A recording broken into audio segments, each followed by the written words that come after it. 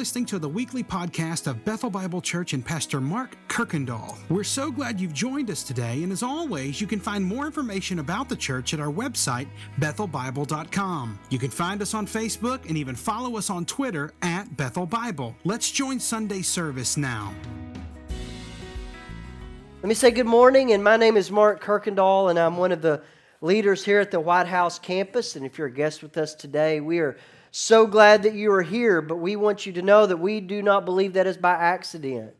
That we believe that God each and every week brings a group here together, and that He has something for us. And as we get started this morning, I do want to say, I hope you will sign up for Discover Bethel. It really is a great night. We'll have good food.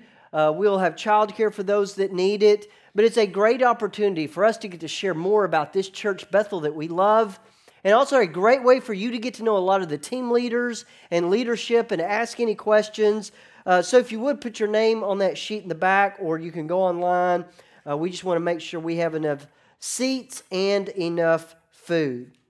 And so this morning, here is where we find ourselves. For several weeks now, we're in the Gospel of John. And in week 1, we saw Jesus as the Word. And this Word comes and He shines as a light in a dark world. But it tells us that light was rejected even by His own people. So then we see Jesus as the Lamb of God. And He comes into a lost and dying world, but that Lamb was rejected by those religious leaders that they did not have eyes to see spiritual truth. Then last week was Jesus as the transformer. That Jesus comes to this wedding and there's a crisis that they have no wine, but we saw from Scripture that that wine represents joy, and Jesus comes to this joyless nation. So He comes with the power to transform lives and to create joy in them. Well, this morning we're going to see Jesus in a very, very different light. It's in John chapter 2, if you want to find your way there. We're going to begin in verse 13, but it's like the person that you know or you think you know or you've seen, and then all of a sudden there is this different side to them that you had no idea about. So there's a show that I forced my family to watch called America's Got Talent. And it had one of these people on it this year. It was this young 13-year-old girl named Courtney Hadwin, and she was this shy. Our thing is, man, is this going to be really good? Is it going to be great? And she's this shy. She won't hardly look at anybody. But then all of a sudden, some 60s rock comes on, and this girl turns into a totally different personality. And I was pulling for her. She was Howie's golden buzzard. I was hoping she was going to win it all, but she didn't. But it's like that. You see this person and you think, oh, this is who they are, and then something just shocks you. Or if you're like me, you had this one friend, and you didn't really, you knew them, but all of a sudden you just made a comment that you didn't understand really the big deal between, DC and Marvel Comics. And you realize that you've just stepped into something, and there's this alternate universe that your friend is totally passionate about. So for the next 45 minutes, you were in their teaching lesson about the difference between Marvel and DC and which one's better at that, and you realize, I'll never do that again. Or if you've met my lovely wife, Marla, you know how sweet that she can be. But if you've never been to one of her child's sporting events, there's a different side of her. So I'm just going to tell you, do not sit in front of her, especially if you're holding a young baby. Because there's this side of her that comes out that is great, but if you've never seen that, it can be a little alarming to see how passionate she is about her children playing sports. And so last week we saw Jesus at this wedding, and He was this mild, He's this meek, compassionate side that doesn't want this groom to be humiliated or embarrassed. But this morning we're going to see a very different side to Jesus. If you have your Bibles or on your device, we're in chapter 2 of John, beginning in verse 13. It says, the Passover of the Jews was at hand. And John is the only gospel that's going to take us to the Passover or to the temple, Jerusalem, the Passover 4 different times. And Jesus went up to Jerusalem. And so the Passover is so unique. It is the largest celebration if you are a Jew. There's 3 major celebrations a year, but the Passover is like the Super Bowl of all celebrations. It's the time that they come together and they celebrate the Exodus you read about in Exodus 12, their deliverance from slavery in Egypt. And every year you would gather together and celebrate your independence. It would be like our 4th of July, but on steroids for a month. You know, some of you celebrate your birthdays all month. I don't understand that. But, you know, it's like taking that celebration, and it's a month-long focus on that time. So what would happen? It's almost like the Olympics coming to your city. You're going to rebuild your roads. You're going to redo bridges. The storefronts are going to be repainted. Decorations are going to be set out. You want this to be the grandest thing all year long. And people did this. They estimate that 2 to 3 million people would travel through the pilgrimage to Jerusalem. But if you've never seen Jerusalem, it doesn't seem like much because it's this walled city that is about 1/10 of the size of the White House city limits. So Jerusalem is not this large place. In this walled city, 2 to 3 million people gathering for these huge celebrations. And at the heart of this city sits the temple. And it's important for our discussion today. So the temple was the focus of worship. It was where you would hear music. You would come and you could hear celebrations. You would hear mourning. People would come to pay their temple tax, and they would come to offer their animals for sacrifices. So at this temple, in the center of the temple, was the Holy of Holies. This was where God's presence dwelt. Outside of that, you had the court of men. That's where the Jewish men would gather. You had a court for the Jewish women, for them to come and worship. But I want you to notice the court of the Gentiles. This was where non-Jewish people gathered, and they would gather, and it's so important for the discussion today because this is a place where people that were not a part of God's children, not a part of Israel, they would come and they would watch. They would gather together and they would watch God's people, Israel. They would watch them worship and sing and offer sacrifices in the hopes that a Gentile would then come to faith. So Jesus makes his way to the temple, and notice what he sees in verse 14. In the temple, he found those who were selling oxen and sheep and pigeons and money changers sitting there. So every Jewish male, when they hit the age of 19, they would participate in this practice where you would come and you were required to bring a sacrifice to the temple. So it could be a sheep, it could be an oxen, or it could be a pigeon or a bird. And this was part of their system of the sacrifices. But if you were traveling from a long distance, it would be really difficult to bring that oxen all that way. I mean, it could die, it could be stolen, maybe get sick along the way. So there would be people there that would allow you to purchase an animal for your sacrifice. But what happened was, this first started outside the temple. To the east there would be the Kidron Valley, and on the side of the Mount of Olives is where people would set up shop, and you could travel and you could make that exchange. You could pay, and I'm going to buy my sheep once I get there, take it into the temple for sacrifice. But also at the age of 19, you're required to pay a temple tax.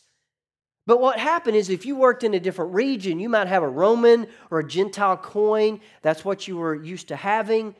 But when you came to the temple, it had to be a Jewish coin. So you would travel, you would get there, you would make the exchange with your money so that you could then pay your temple tax. But notice it all started outside the temple. But this was a practice that Jesus would have seen. It isn't like Jesus just showed up one day and all of a sudden things changed. He would have seen this year after year. In fact, from he was 12 years old, he went to the temple. By the time he was 19, he would have been participating in all of these practices. But now we see that Jesus sees this, but notice what happens. You're going to see a side of Jesus that you don't often see. It's a very passionate side of him. Verse 15. He walks into the temple and he makes a whip of cords. And he drove them all out of the temple with the sheep and the oxen. And he poured out the coins of the money changers, and he overturns the tables. And he told those who sold pigeons, "Take these away. Do not make my Father's house a house of trade." So first of all, he takes some material and he braids it together. He makes a whip and he drives out the sheep and the oxen. He creates a stampede. So then he goes to the money changers and he overturns their tables, goes to the people selling pigeons and says, "Do not make my Father's house a house of trade." Now what's interesting is that if you read this in the other Gospels, it reads very different. And John puts this at the very beginning of the Gospel, or Jesus' public ministry. All the others put it at the end. I take it there are actually 2 temple cleansings. I could be wrong about that, but I believe there's 2. But the question is what causes Jesus to all of a sudden become so passionate outwardly about what he is seeing? Well, I think it's several things. One, I think the worship of God has been replaced by the worship of money. The money changers, they're doing this exchange, but what's happened is they've started charging unreasonable amounts to do this. In fact, some research says that they would be paying up almost to a day's wages just to convert. Inspectors were specially trained to spot your animal, to look it over, kind of like the Westminster Dog Show, and they would tell you if that animal was worthy enough, clean enough, pure enough. What they're doing, you'd bring your sheep in, you've spent special care, it's been on a special diet, you've protected it, you've done all the things right. They say, no, there's just something wrong with it. But here we have one that is ready for your taking. You would then pay for their sheep, they would take yours, and they would put it back in the flock and sell it to somebody else coming through. So I think this love of money, materialism, had replaced a love for God. But I also think Jesus is so worked up about this is because the worship that Jesus finds has now become a religious circus. Instead of thinking as you're coming into the temple, what should you be hearing? Instead of hearing praises and prayers and confessions, there's the sound of sheep and oxen. It'd be like trying to have church in like an ag show. And you've gone to the barn and you're trying to gather together. Instead of hearing the worship and hearing the praise, there's all these sounds of animals. Instead of a brokenness over sin and holy praises being sung to God, you almost are drowned out by the yelling of people bartering over how much they're going to exchange your coins for.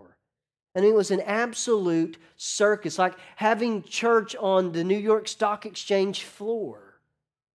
So Jesus gets so upset because this all of a sudden worship of it in his Father's house has been turned into a circus.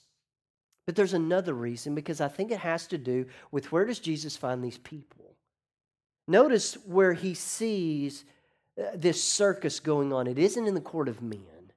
It isn't in the court of women. It's in the court of Gentiles. Now, why would that be such a big deal to Jesus?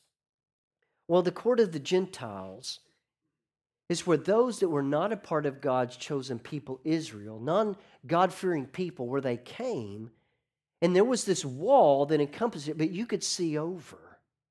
So imagine you're a young non-Jewish boy, you're a Gentile, and you grew up in a certain region, but you begin hearing about this group of people that you were taught to worship many, many gods. There was the God of the sun, the God of the earth, the God of the water, and you were taught to worship all these, but you hear about a group of people that are worshiping only one God.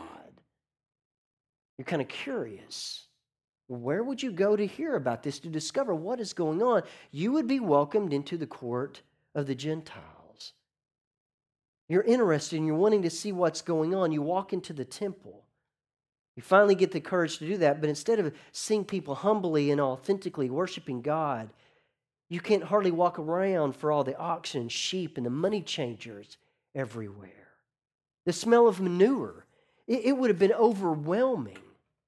Instead of hearing praises to the one true God, it's the sounds of animal or people yelling, trying to figure out what the price would actually be. Thinking, what kind of image does this give a person that is wanting to know more about this God Yahweh? I mean, you'd heard stories about this God that spoke to a man in a burning bush. You've heard stories about how these people were in slavery in Egypt, but how God delivered them through these series of plagues, how He parted the Red Sea. You'd heard about a God that was protecting this group of people as they traveled in the wilderness for 40 years. A God that was with a small group of people that every army they came up against, they were victorious in.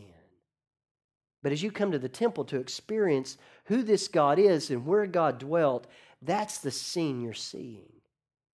So I think Jesus, He's not protesting the sacrificial system, but they've turned His Father's temple into a market, into a circus. But there's another interesting point in this, is that notice who Jesus speaks to. He drives out the oxen, He drives out the sheep. People are running after to gather their animals back together. Turns over the money changers' tables, but He doesn't speak. So they probably start picking up their money. But He goes to those that are selling pigeons. Now, what would be significant about that? And He says to them, "Take these things away. Do not make my Father's house a house of trade." I think another reason Jesus is so upset is because He is hindering the worship of those less fortunate or the poor. God wanted worship to be inclusive of everybody to be able to have a part. And the pigeon was the one that everyone could afford. Maybe you couldn't afford an ox or you could not afford a sheep, but you could afford a pigeon. It was to include everybody to have a process of being able to experience the sacrifices. So I think we see here as Jesus is showing special compassion to those less fortunate. But imagine what this was like for these onlookers. And so every year you wait and you can't anticipate. I mean, it's like Christmas morning, everything wrapped up together for this time of the Passover. You come together, and every year this has been going on, and all of a sudden, this one man single-handedly, completely stops the Passover. One man, all of a sudden, everything comes to a halt because of one man's actions. And what happens is what we're going to see is there's two different reactions about when Jesus shuts down the Passover. Notice the first reason in verse 17. His disciples remembered that it was written, "Zeal for your house will consume me." So what is it that they're thinking? Well, they're going back to something they heard or they read about, and it's Psalm 69.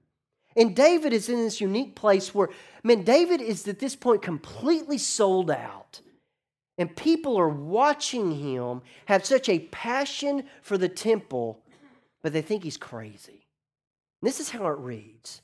"For it is for your sake that I have borne reproach. People are against me. Dishonor has covered my face. I have become a stranger to my brothers. They don't get me. An alien in by my mother's sons. They don't even own me." But the reason all of this is happening is for zeal for your house, it has consumed me. And the reproaches of those who reproach you, that has fallen on me. So he's being attacked and being misunderstood for his zeal, his passion for God's house. And the disciples are starting to connect the dots. They're remembering back to King David when he said this. Then David tells them, "Someone is coming after me, after my line, that will sit on my throne forever." And they begin saying, wait, maybe this is that one that David was talking about. They're beginning to see Jesus coming as the better David, the one that will sit on David's throne forever. And so we see that Jesus has this same zeal, and that zeal will lead to his death. But the disciples, they're starting to get it, but not everyone. Notice the second reaction. It's in verse 18. "So the Jews said to him, 'What sign do you show us for doing these things?'" And so the Jews, they come and they're asking, "Who gives you the right to come in and stop the Passover?" Now, I've been struggling with this all week, that That is a very strange reaction.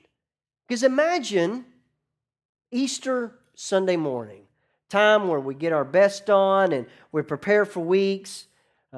Buildings are usually packed, churches are packed.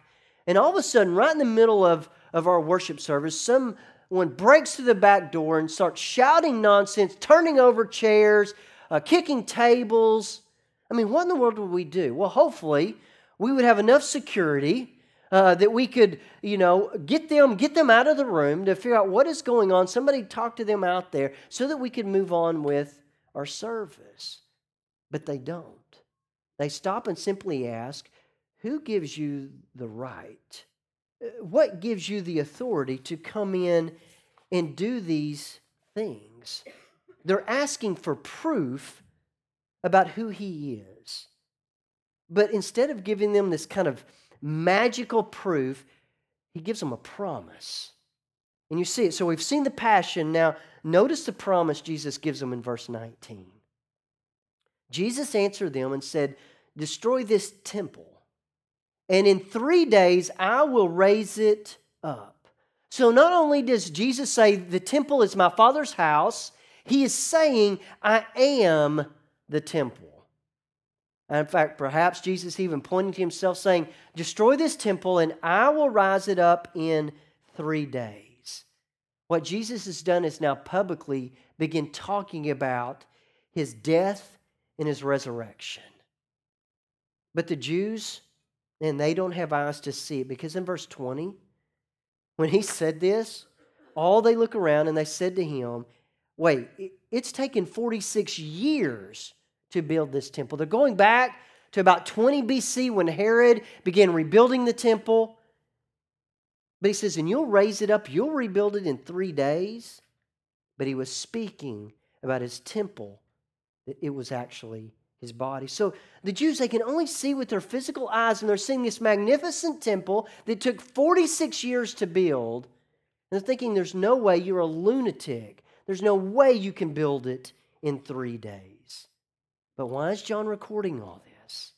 He tells us in chapter 20, verse 31, I'm writing this so that you may believe that Jesus is the Christ. And slowly, he's beginning to reveal more and more of who Jesus is, the Son of God, that by believing, you may have life in His name. And what we're seeing is this starting to happen.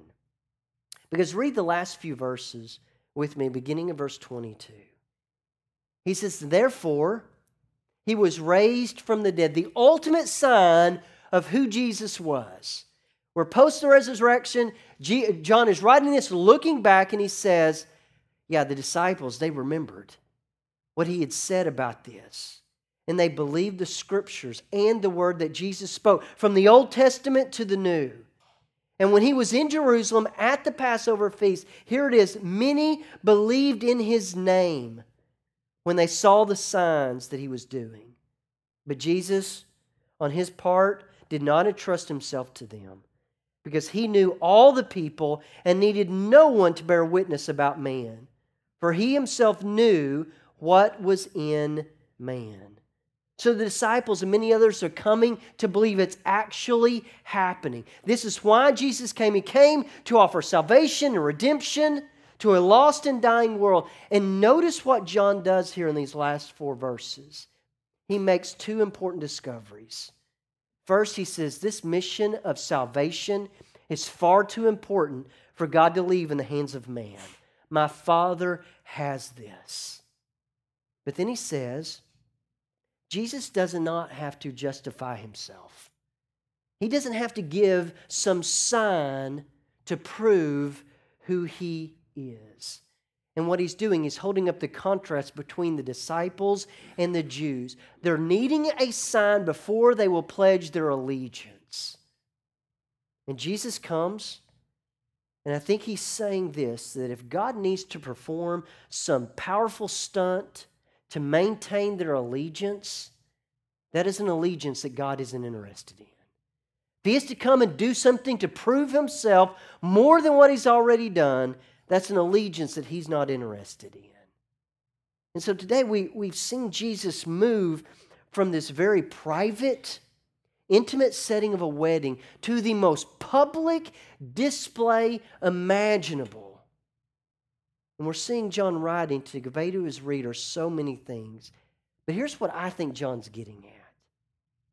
That Jesus is, first of all, protective of his Father's worship. Meaning the purpose of the temple was where God's glory dwelt. People were to come together, and this was to be an example to everyone. There was a place for everyone to be a part of this.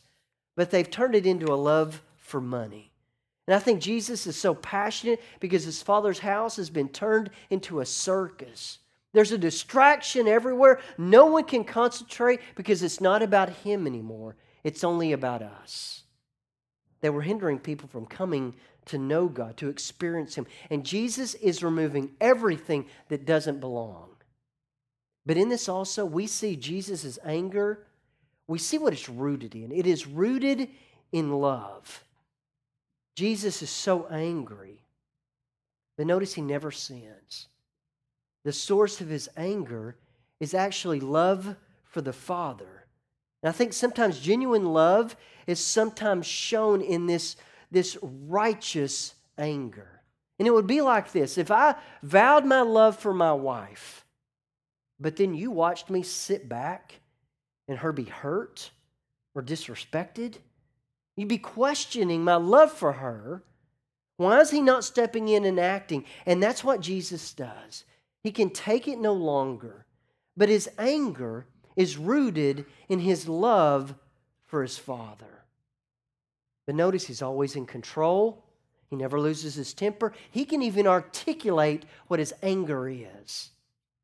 But here's the biggest one. I had this question this week is, why does John record this? And I think it's because John is showing us there's all of these images, but now how Jesus is fulfilling those promises and prophecies. Remember we saw Jesus say that I'm the ladder. That Jacob saw the angels moving up and down. He says, but you're not realizing that's me. I'm the connection between heaven and earth. Well, Jesus is coming to say now, I am the temple. The temple is where God's glory dwelt. The temple is where sinful people came, and because of the shed blood of a sacrifice, they could experience forgiveness and reconciliation with God. And now Jesus comes and says, but get it, that is me. I'm the place. I'm the one that comes, and through the shedding of my blood, there finally will be reconciliation and forgiveness. Not only am I the ladder, I'm the temple. And as you read through this example that John gives us, I think there are so many ways that we can relate this to our own lives. And I hope you'll go and do that this week as you reflect back over Jesus coming and dealing here that there's something that you would need. But I want to share what I've been looking at and noticing this week, and maybe this will be helpful. What I see in this, I see two sides to Jesus. I see this passionate side. And the same passion that Jesus had for his Father's temple and his glory, that's the same passion that Jesus pursues you with. In those moments where we feel unworthy, unwanted, that Jesus is pursuing us with the same passion, meaning there is no circumstance big enough and no enemy powerful enough to stop Jesus from having me. But I also see that he's also the promise-keeping one. That not only does he pursue me with this intense passion, he has given me a list of unlimited promises. Just listen to a few. Luke 10 promises you that you can rejoice because your name can be written in heaven. Mark 2 promises a cleansing and forgiveness of sins. John 3, a promise of eternal life that we'll look at next week. John 6 and John 10 promises that Jesus will not lose one that is given to him. Romans 8 promises that he will always work for your good. For Jude, when you're feeling like you've just messed it up again and you're beyond hope, Jesus promises to present you blameless. But here's one that, man, I've been thinking back for about 2 weeks now. A friend sent to me about 3 weeks ago. Amen. I've been able to share with others. Isaiah 41:10, where he says, "Fear not, for I am with you. Be not dismayed, for I am your God. I will strengthen you. I will help you, and I will hold you up with my righteous right hand." So I would say, what promise do you need to be holding on to now? That we see one that comes in a very different side, a very different light. And I'm so glad we get to see that passionate side of him. That he comes with this passion that the world hasn't seen. But he also comes to keep his promises. The promised one comes and he loves us and he serves us and he intercedes for us and he lays down his life. And the great promise to us is that we now at the end get to turn around and do the same, that we get to love him, serve him, and lay down our lives for him. So what promise do you need this week that you would look to that one that comes with passion and promise-keeping power? Let's pray. Thanks again for listening to the podcast today. We hope that you were blessed and encouraged. And if you have any questions or comments, we want you to let us know. Simply send your thoughts to questions@bethelbible.com. Thanks for spending time with us, and be sure to join us next week on the Bethel Bible Podcast.